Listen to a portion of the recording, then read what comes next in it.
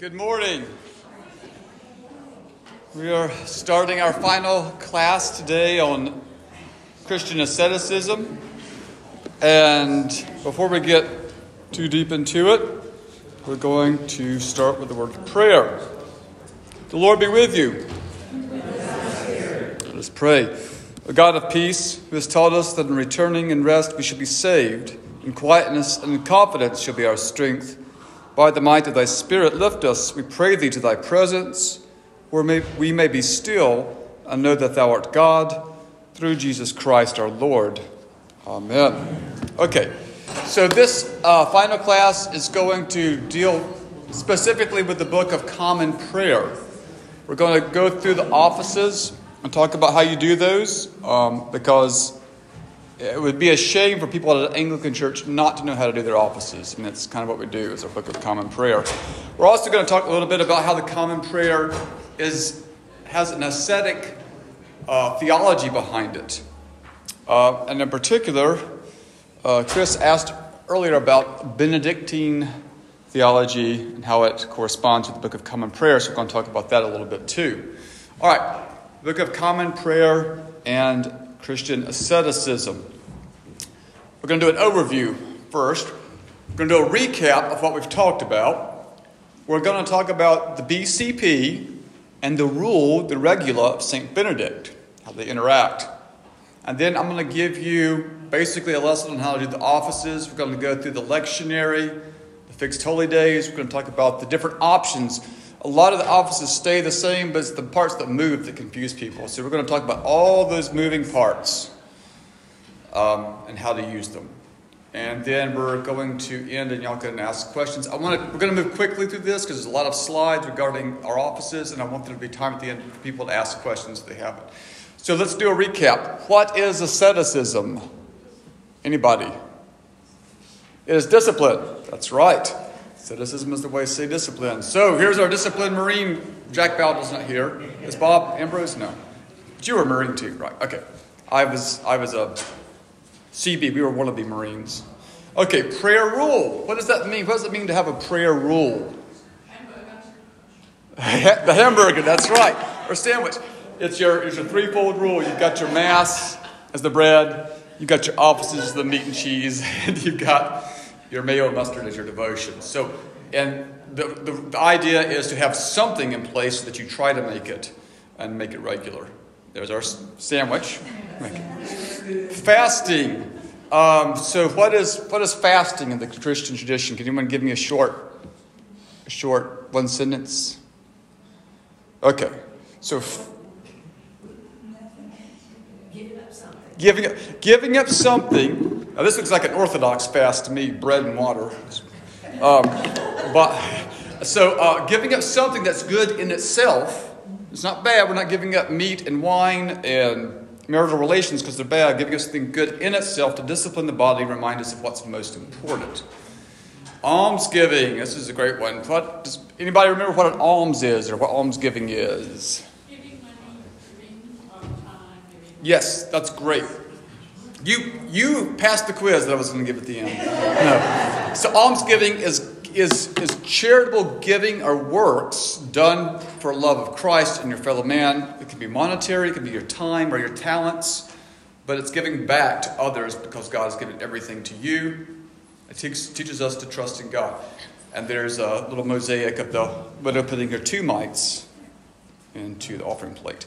So the first thing we're going to start off doing is we're going to talk about the Book of Common Prayer and the rule of St. Benedict. Now, St. Benedict was 6th century, and he lived in a time where the Roman Empire had just completely collapsed, and barbarians were overrunning everything, and there was very poor communication, and he basically had a monastery where he and his monks would stay and pray, and they formed like a little island of Christian community and of sanity and of a rule, a standard of living in a sea of chaos. So we're going to move through this quickly, and I would recommend that if you want to investigate further into how the Book of Common Prayer intersects with the rule of St. Benedict, this is all taken from English Spirituality by Father Martin Thornton. And he's good, but he's dry. So let's talk about Let's talk about how the rule of St. Benedict, the Book of Common Prayer, interact. The basis of both things is the threefold rule. It's the sandwich. So the Book of Common Prayer, St. Benedict, the Eucharist anchors the week, and that we have our regular offices throughout the week. Both the Book of Common Prayer and Benedict's Rule are centered on the Psalms. The Psalm is called the prayer book of the early church. It should be our prayer book. So both couple recollection. Remember, recollection is the idea of recalling God and making Him present in your life. They couple recollection, recalling God, with repentance and progress. So the idea is that you will have some sort of rule, and you will try to make it, and you will make spiritual progress. And both presuppose a liturgical calendar, which you celebrate the feasts of the church. They're both designed for an integrated community, predominantly for laity. A lot of times it was kind of, gotta be careful, don't stereotype, but there's a widening divide between monastics and the laity that occurred in the early medieval period and carried throughout it, which really should not have been, because the rule is mostly meant for lay people. You need a priest, yes, for the Eucharist, but it's for everyone. Both things, the Book of Common Prayer and St. Benedict's Rule, teach common sense and moderation. If you read St. Benedict's Rule, he's going to tell you about all the times you could eat and pray and everything, and you think, well, that's really strict. His point was to provide you just enough so you didn't worry about what you had to eat that day. You didn't worry about what office you were going to pray that day. So both teach common sense and moderation. They both have a stable and relatively small community as the basis. I know they hold a mass in Shea Stadium and all that stuff, but really, I think the parish church is where people are meant to grow and thrive. That's really quick on the rule in the Book of Common Prayer. Does anyone want to comment on that or have a question about it? Okay.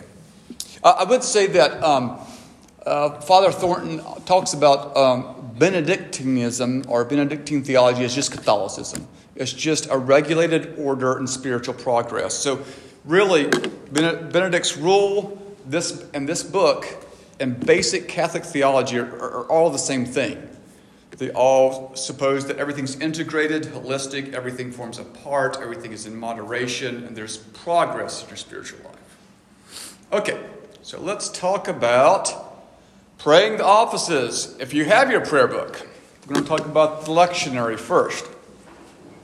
So in the beginning of your prayer book, on page X, page 10, you begin with the lectionary. If you open it up, you'll see that you have psalms and lessons. If you know how to do this is going to be really boring. You can check out.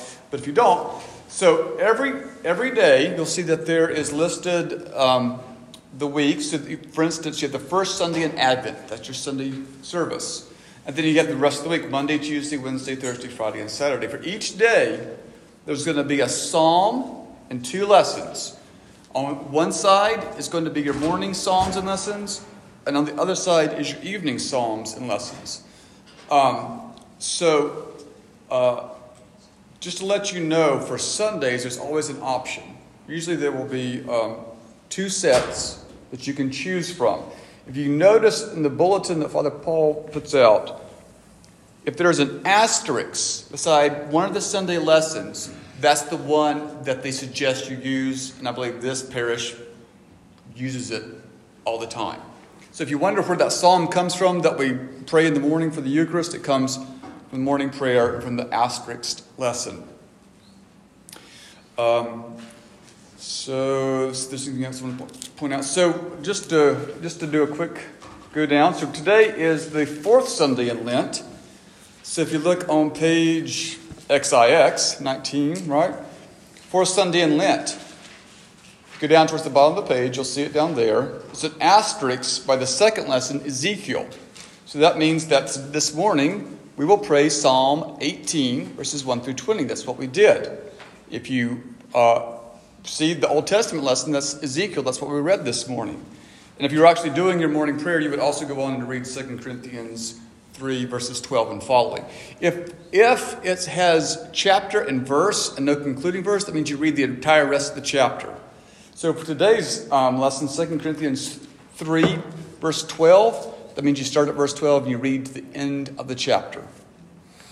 The lectionary is going to take you through the Bible in a year. Correct, Father? It's 1 year lectionary? All right. There's always a psalm and 2 lessons. The psalm lessons are always different from morning and evening. There's alternate readings for Sundays. If you look now on page, what is that? 44? Yeah. Yeah. So you'll see there's actually fixed holy days. We just had one.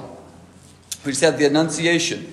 So what you will do is, if you are on a holy day that's prescribed by the Book of Common Prayer, you will look in here to find your psalms and your lessons.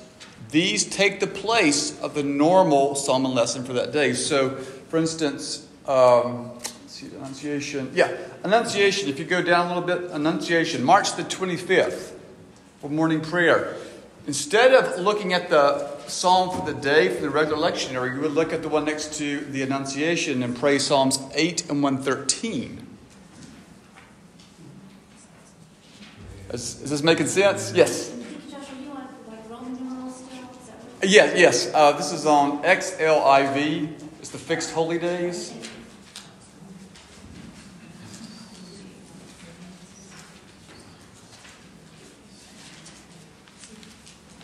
Okay. So these are the fixed holy days. These don't move. These are prayed on that day. Okay.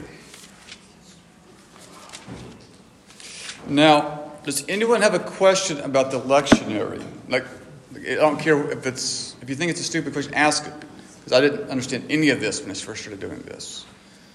So what I generally do when I start my morning or evening office is I first look at the lectionary and I find the psalm of the day, mark it, and I'll have a Bible and I'll mark the first and second lessons with like a marker. And that way I've got them marked.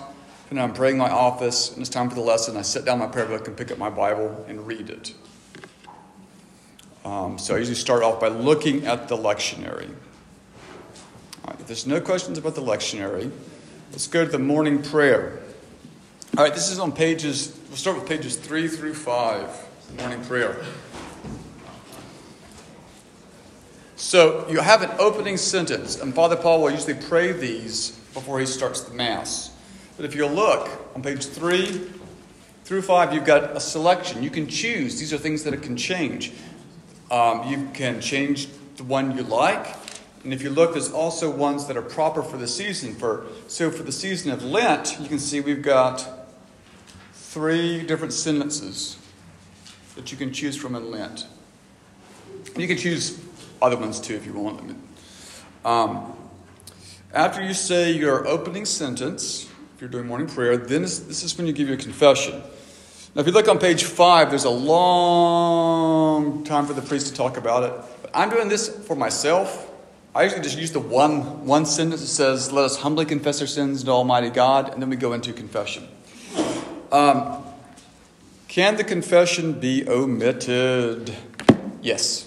I almost never do confession in the morning, because if I'm going to sin, it's going to be in the evening when I really need to do confession, and I don't repeat it. So a lot of clergy will do that. They will say confession at one of the offices. Now, if you only say morning prayer and don't do evening prayer, I suggest you do the confession. But I usually only do a confession in the evening office. So you can omit it. And just to let you know, a priest cannot absolve himself of sin. If you're looking for a prayer to pray for absolution, the collect for Trinity 21 is often used. This is, if you come to one of my deacons' masses, you will hear this. I can't give absolution, I'm a deacon. But if you will come, you will hear me read the collect from Psalm 21. Because it says, "Grant, we beseech thee, merciful Lord, to thy faithful people pardon and peace, that we be cleansed from all their sins and serve thee with a quiet mind through Jesus Christ our Lord." It's a way of asking God for forgiveness, but I'm not giving you absolution. This is what's generally used if a priest is not present after the confession. All right, so after we say our general confession and we pray our Collect 21, we say Our Father. Listen, Our Father, and then we go through some sentences, and we come to the first major hymn. Is the Venite considered a canticle? Yeah. Okay, so the Venite is on page 9 of the Book of Common Prayer.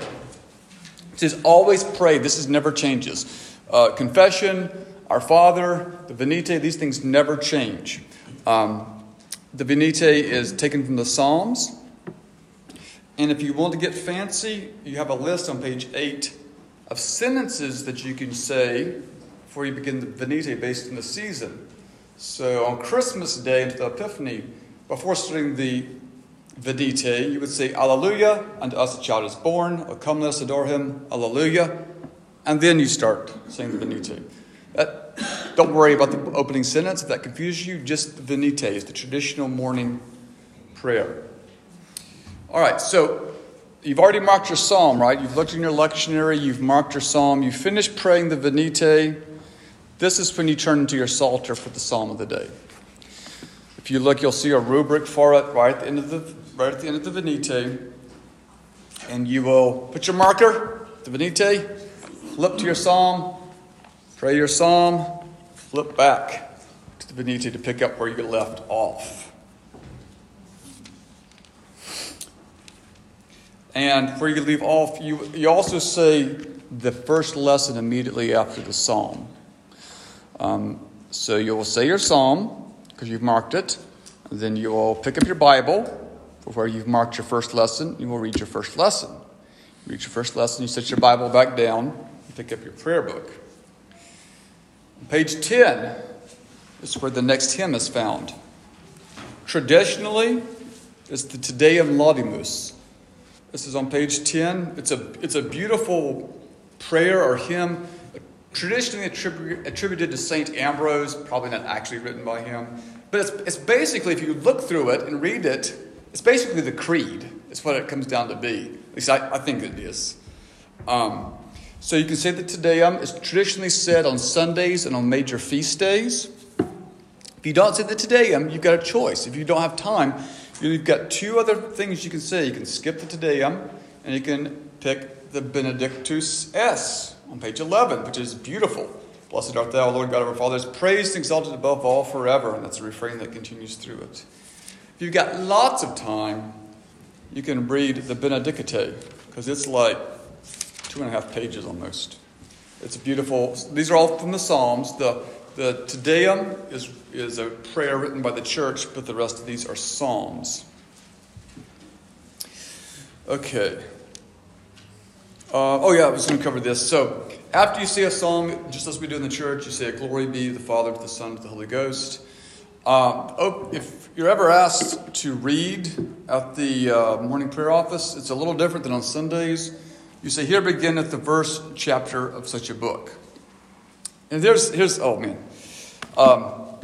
lot of times we say thanks be to God at the end of reading the lesson. That's actually not prescribed, and I think we've been told not to do that, right? In the morning office, the bishop told us not to do that. There you go. So if you want to say that, Father Paul's not going to excommunicate you, but we've been told not to do that. I think the reason is because once you say a Bible lesson, you could say, thanks be to God, or you could say, thanks be to God. So, I mean, it's a thing. I don't know. You're not supposed to say it, but no one's going to kill you if you do. All right. So, we talked about the Te Deum. We talked about the alternates, which is the Benedictus, the Benedicite. After you say your Te Deum or Benedictus, you put your marker back in your Book of Common Prayer and pick up your Bible, and you will read your second lesson from the lectionary. So that will be the whatever was given to you by the lectionary. After your second lesson, you've got your morning canticle on page 14 of the Book of Common Prayer. Now, traditionally, the church has prayed the Benedictus. This is what Zechariah says when he receives his son, St. John the Baptist. You do have an alternate, the Jubilate Deo, which is shorter. But just a little historical tidbit for you. The Benedictus was traditional. And the Puritans hated the prayer book so much and the traditional prayer that they're the ones who inserted an alternate psalm. So if you really want to tick off the Puritans, pray the Benedictus. Benedictus is traditional, but I've prayed the Jubilate Deo many times. It's a beautiful psalm as well. So those are the two options you have for your next hymn. Then you say the Creed. Traditionally in the morning we say the Apostles' Creed. It's a little shorter, but if you want to say the Nicene Creed, it's provided for you as well. You can say either creed. Okay, we've said our canticle, we've said our creed. We're going to say a couple of sentences, and then we're going to go into the proper collect of the week. This is another thing that changes. So, if you look, beginning on page 90, you have the collects, epistles, and gospels to be used throughout the year. And these are provided for the Sundays. So, if it is now the fourth Sunday in Lent, when you come to this portion for the collects, and I usually mark the collect as well. The collect is a prayer that changes, and the collect for Lent 4 is on page 130. You'll hear Father Paul pray this right after he prays the summary of the law.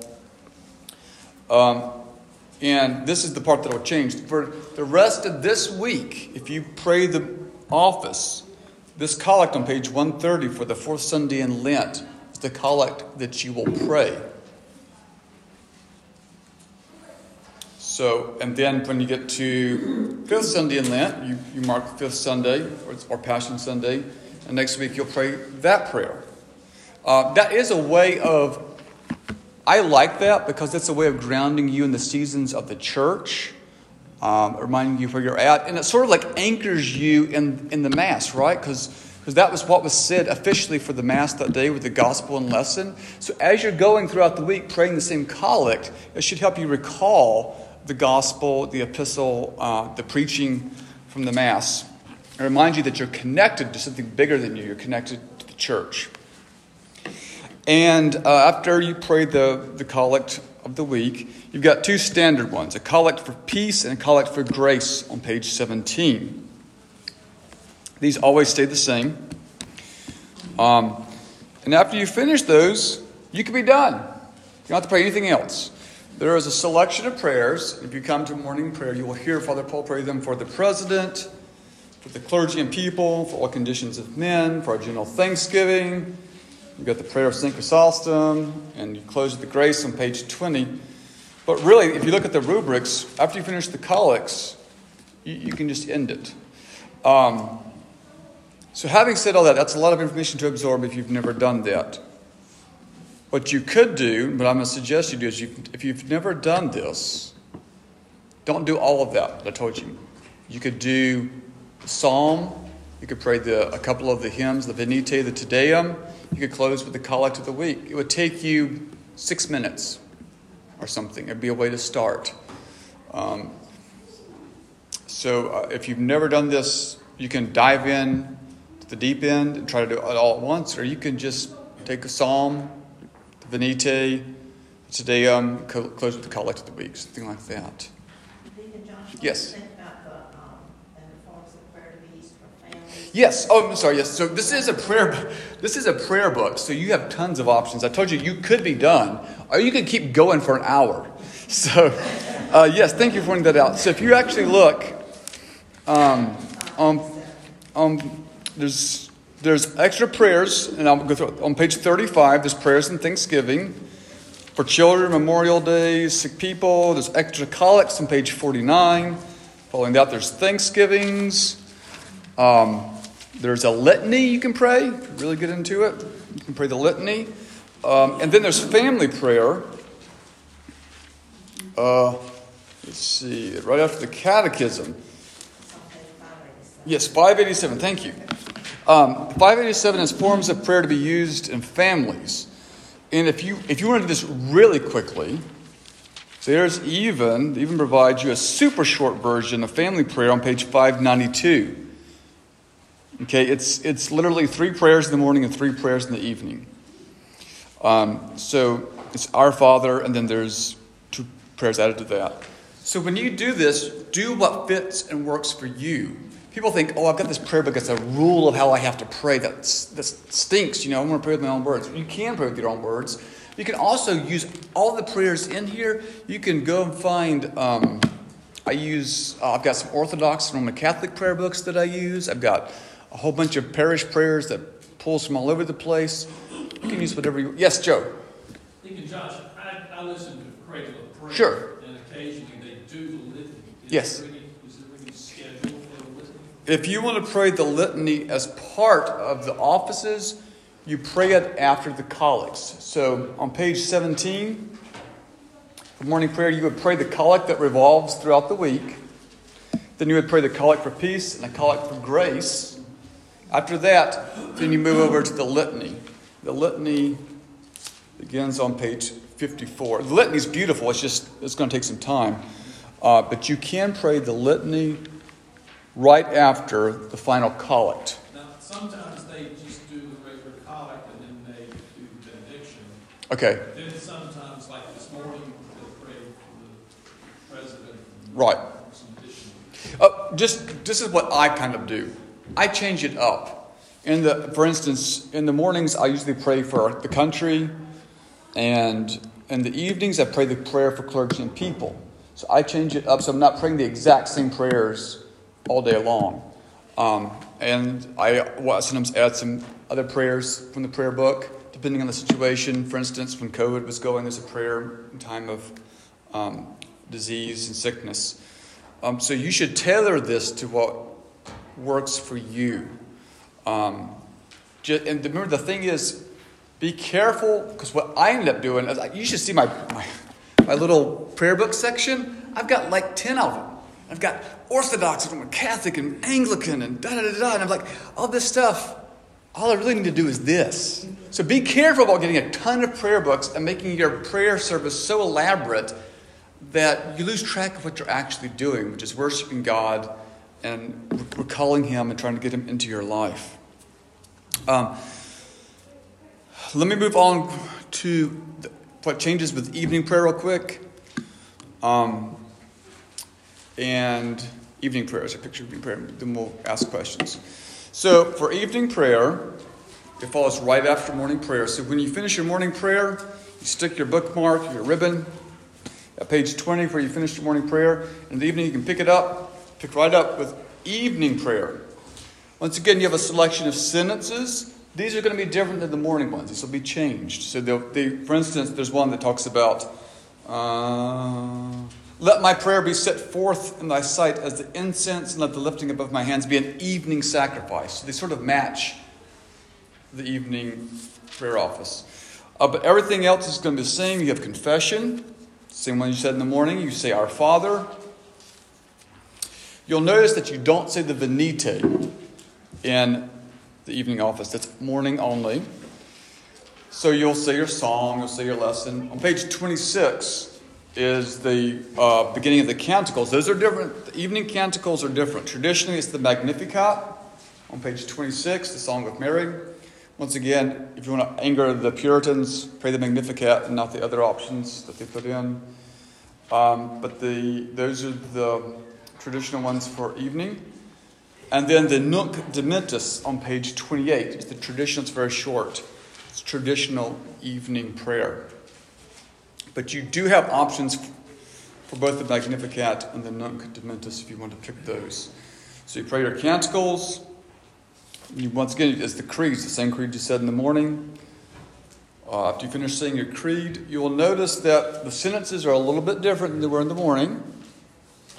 And the collects are a little bit different. You still use that same collect for the week that you used for the morning, but the ones that are printed in the prayer book right there are going to be a little different. They're for the evening.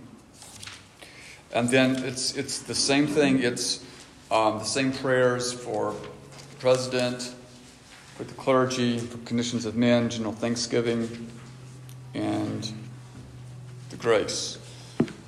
Okay, we've moved through all that really quickly. So this is what, if you have a question about what we just talked about, please ask it. If you know what we're talking about, then great.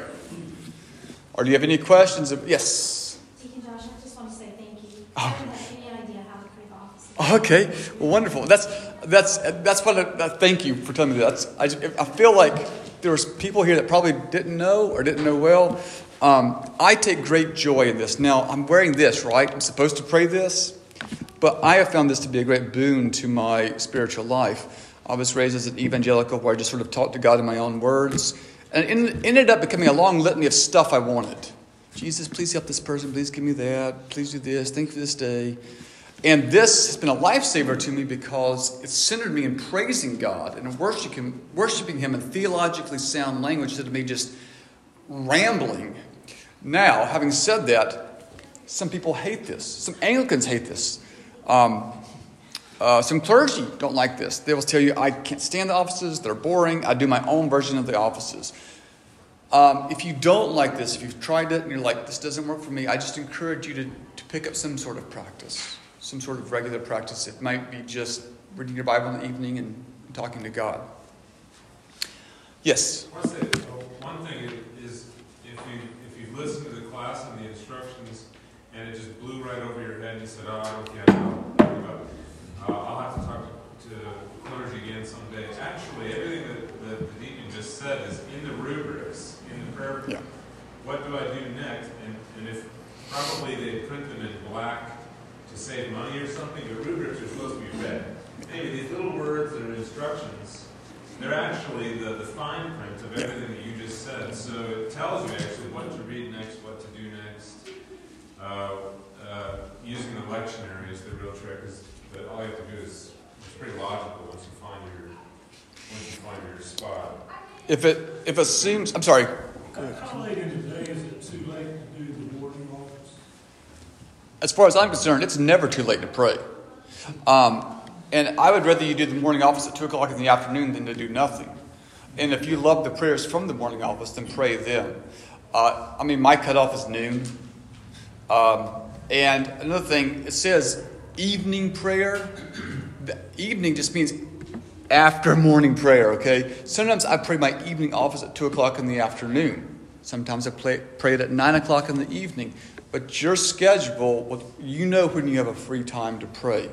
Don't let morning and evening throw you off. Don't say, I have to get up first thing and say my morning office. No. Have your cup of coffee. I need a cup of coffee in me. I'll be bleary-eyed and praying, and I need a cup of coffee in me.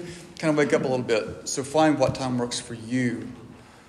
Any other questions about prayer books specifically?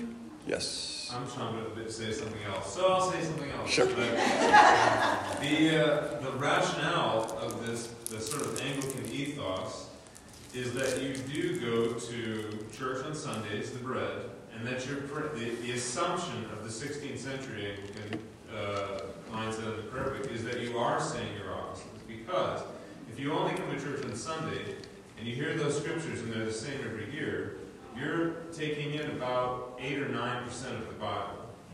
That was not the intention. The intention was that you would take in all of the scriptures. And how would you ever do that? Well, some churches will take a preaching series and go all the way through Romans from beginning to end or something. That's not the rationale of the Anglican mindset. The mindset is, in morning and evening prayer every day, the life of the monk is now your life, and you read through the scriptures every year. So you're actually taking in all of the scriptures every year. But if biblical illiteracy tends to be a problem in the world today, especially in the Episcopal Church, the Anglican Church, and sometimes Roman Catholic churches. People don't know their Bible because they only hear that liturgical piece that's inserted on Sunday mornings once a week. The mentality is those scriptures are supposed to be taken in all week long, all year long.